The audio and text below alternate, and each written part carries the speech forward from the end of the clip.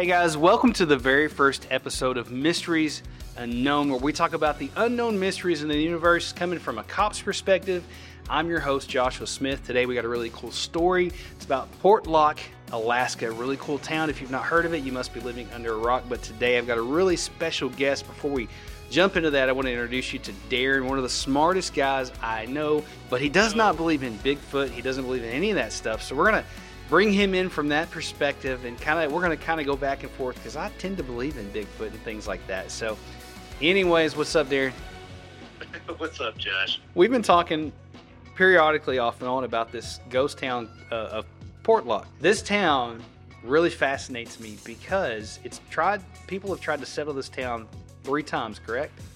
3 times. Yep. 3 times. Unsuccessfully, mind you, and after they're there for a while, they kind of vanish and they kind of leave. But there's this documentary that's been produced about this, and that's kind of what got my attention. And I turned Darren onto it, and we've been talking about this for the last several days. So we thought it'd make an interesting topic. But this town is located, if you don't know, it's located on the south side of Alaska, kind of in the Bay Area right there, the southern Bay of Alaska. And it's fairly close to a town called Homer, Alaska, which I have family from there. But I'm actually filming in a location that has to do with something that happened to me and my wife that kind of brought us to this point of starting this podcast. And if you'll stay and watch the next episode, I promise I'll tell you why. But we're filming in this location today, and I did have something kind of related to Bigfoot happen to me here. But anyways, it's neither here nor there. So what kind of stands out to you about Portlock, Darren? What kind of grabbed your attention about it? I think what really grabbed my attention the most was the fact that it was, when you hear about ghost towns, other than having the word ghost in the name, usually there's not really like the supernatural element to it. Like there's always this sort of, like, oh, the jobs ran dry, right? Or with Centralia, Pennsylvania, we had, there was a literal ecological accident that forced people out of the town. So you don't really have like this, like, the reason people left was because of unexplained stuff that kept happening. Right. And not that it happened once, but it happened multiple occasions. Lots. Yeah. And I think that's what really, really interested me about it. Josh, for our listeners, tell them what happened. Like what is the supernatural event that occurred that made people flee the town? Yeah.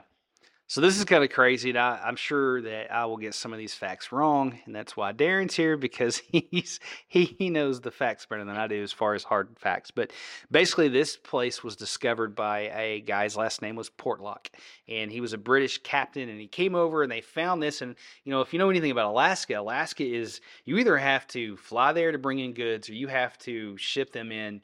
And so it was a very important port of entry, or could have been, to Alaska. And I think that's why so many people tried to establish it. But he came through, and I believe that there were some tribes there at the time. And long story short, about every, so often these people will try to establish this place, and then they'll just either disappear, bodies will show up, things like that. In the 1940s, they tried to settle this property. I think they had up to 100 citizens living there. I think they had a school, if I got that right. They have a school. They had a postmaster. They had a really big cannery there, and they would bring in and starting to ship out goods. And this could have been really important for Alaska, but they were there several years, and then a lot of the hunters started to show up, or not show up, disappear randomly out of nowhere. And then it was particularly it's sheep hunters. I'm not sure. Yeah. Would hunt sheep, but apparently there's wild sheep in Alaska. I guess we're from the deep south, so we don't really know. So, but yeah, and so they would show up, come up missing. And the thing that got me, Darren, was or mutilated. Yeah, well, that's what I was going. Is the thing that got me is they would find bodies that would float up in the port, and they would be absolutely mutilated. I was listening to one story where a guy was hunting, and he come across this creature, he described it, that was huge, over 6 foot tall, hairy, and that sounds like Bigfoot. You're probably going to be thinking bear, but he said that this thing hit him, knocked the wind out of him, and he was able to get back to town. But he died, I think, like a week later from his injuries. And so there's been all kinds of weird stuff. They have a name for this creature. Namanuk, I think is what they call it. Yep. If I'm pronouncing that wrong, let me know. It was the indigenous tribes in the area had a name for it. Yeah. Like they were familiar with this thing, and like Yeah. it's this name, whatever the name was. Yeah, whatever that is. Maybe we should have looked up names and Yeah, specifics that before we that did might have the been podcast. important, but I have to tell the audience, if you're listening to this podcast, I am dyslexic, and that will come out a lot. I promise you. So just laugh along with me. Darren's learned to laugh at me. It's all good.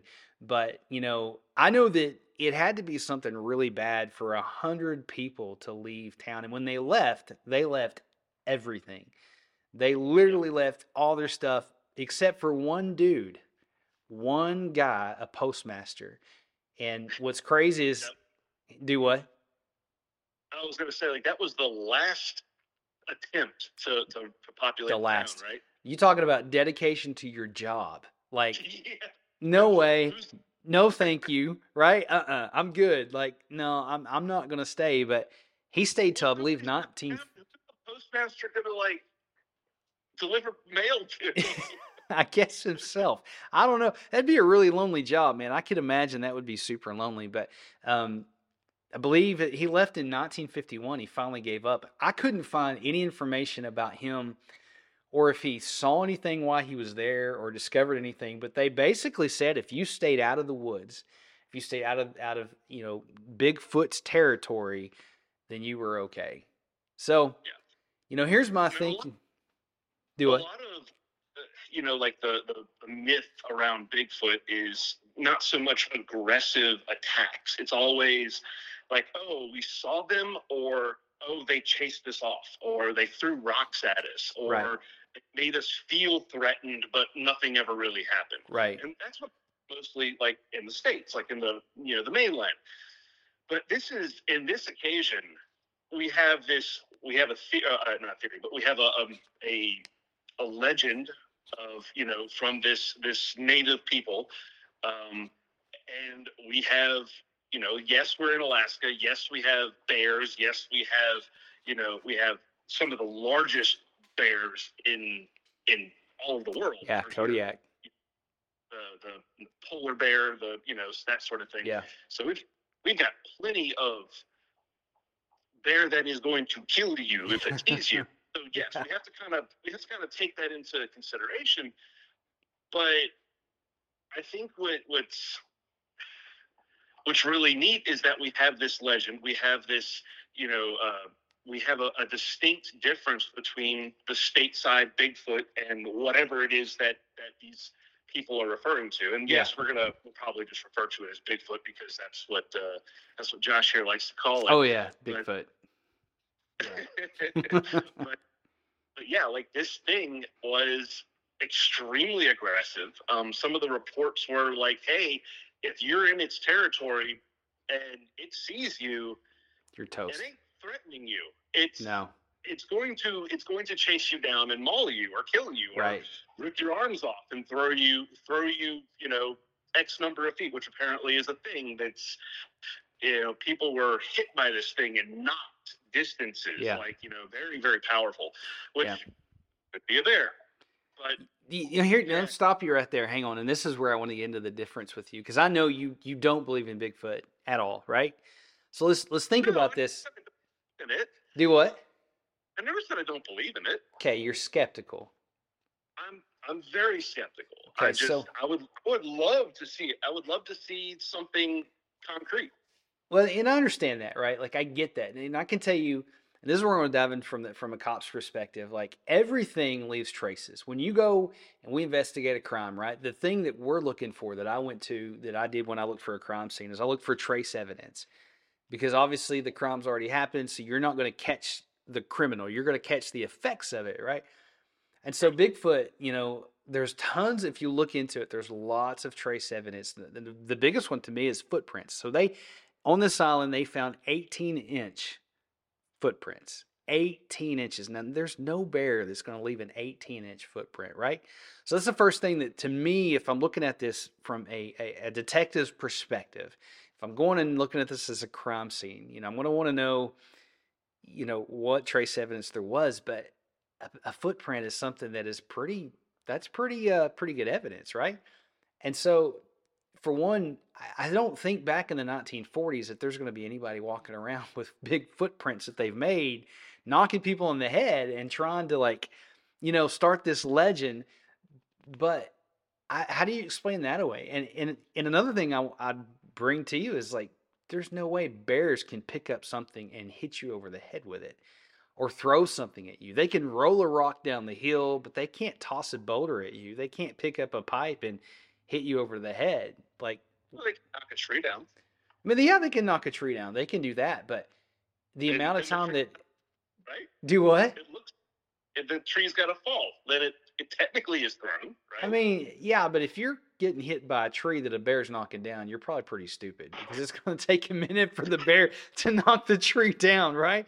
I mean, that's going to take a minute. So I don't know. And I hate to say this because I think our society is definitely degrading and people aren't as truthful as they used to be. But in the 1940s, man, I think they would be pretty, like pretty honest about stuff. That's just me. Maybe I'm being gullible, but I don't think there was as much corruption. And why, if they had this city that was making money and they were having a cannery and there was economy coming in and it was growing, why would they make up this story and destroy this whole town? Like, why? That's what I would want to know is, like, why?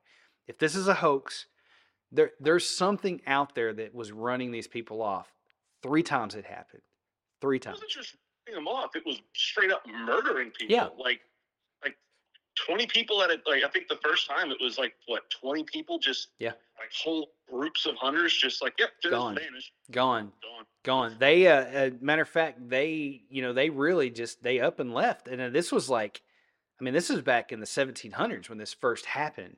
I don't have all the facts. There's not a whole lot of facts on that, but everybody just got back on the ship and left because they were afraid they were going to die. Now, I know that a lot of the settlers coming over here, there was all kinds of plagues and diseases and things that they were dying from, but this is different because it was, like you said, mutilating them, killing them.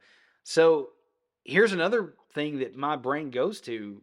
What creature do you know that can kill people from the 1700s to the 1940s in one area? I mean, bear? Bear can, but there was this story. Bear, for a bear, it's Alaska. I mean, I guess there was a story. It is the most, like, what is the statement? It's brown you lay down, black you fight back, white, or the polar bear, the white. You're dead. Give up. Like, you're dead. Yeah. Yeah. It's the statement is like white. It rhymes with it, but basically it's like, yeah, don't even bother. You're done. You're done. Like, there's this. It's got to eat, and when it does, it eats you. Yeah, you're done. You're toast. Well, there was a story, and I don't know all the details or facts, but growing up, I was fascinated by the Kodiak bear in Alaska, and it's one of the biggest bears beside the polar bear, right? So there was this bear that killed this guy, and basically ate the dude, ate him, mutilated him, and ate him. And so the story is the fact that once he got a taste of human flesh, that's what he hunted. He hunted humans. Yeah. So have you seen the photos of that? I have not. No. Oh yeah. I've actually seen, like, made this way on the internet for a while, but they had the photos of the guy who actually found it, shot it. He took an entire 5 or 6 rounds of 7mm mag. Wow. To actually stop it from charging him. Wow. He lifted up the paw. I remember him holding the paw, and it was like the width of his chest. It was huge. That's crazy. And they gruesome shot of the pile of bones. Yeah. That this Kodiak had. Yeah. Yeah. And just the size of everything, it was unbelievable. They kind of like, hey, it's like, here's him. Here's the height of him standing up, and I think it was like like still like not standing up, but like on all fours. It was like 9 feet tall, kind of That's thing. So crazy. That's yeah, crazy. I guess, that hold I'm that thought. I gotta get my dog's bone, or it's gonna make my life miserable. okay. Well, here's, the thing of it is that I think about is like, what evidence do we have that it was not a bear? So, I know at a crime scene, the first thing we do when we have suspects is we start eliminating suspects, right? So we can go in and we can figure out who we need to really focus on. So, what would you say, and I'm going to throw this at you, what would you say that would eliminate the fact that this is a bear? What evidence would you need to say, okay, this is not a bear to you? Not there. Yeah. Because that is a suspect, right? Like that's Tool the use. obvious suspect. Tool use. Using obvious signs of a tool Right. being used. Right. That would indicate that it was using it would have opposable thumbs Right. to do it. Let's see, a pattern that would show intelligence beyond animal. So Right. I would probably look for. I'm not sure how you would see this in a crime scene, but actual malice, like Yeah. something that, because we have reports of this thing being incredibly territorial and aggressive, Right.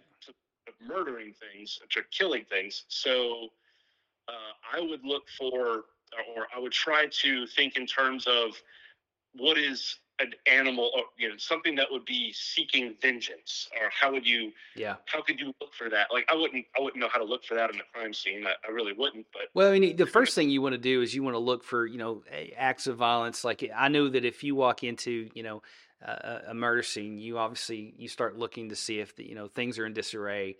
If it's because that kind of tells you if it's a crime of passion or if it's meditated or what it is. You look at the scene. You try to figure out, because the scene will tell you a story.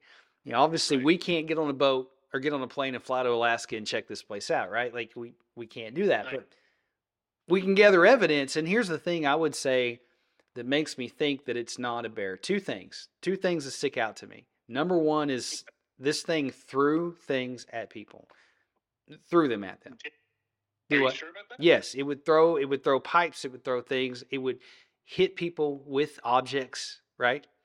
And Okay. so when they looked at the bodies and the way the bodies were, mutilated, bears, if they're going to go to that point, they're going to eat you. They're going to eat you. Right. They're not going to just mutilate the body and waste it. They don't do that. Now they will kill you if you're a threat, obviously, but they're going to eat you. You're going to get your bear food. Those Right. bodies weren't ate. They were just. It was like this thing was mad. It was mad that somebody's in its house. It's eating them. And then the footprints for me, 18-inch footprints, man. Those are two things that I can't get my head around.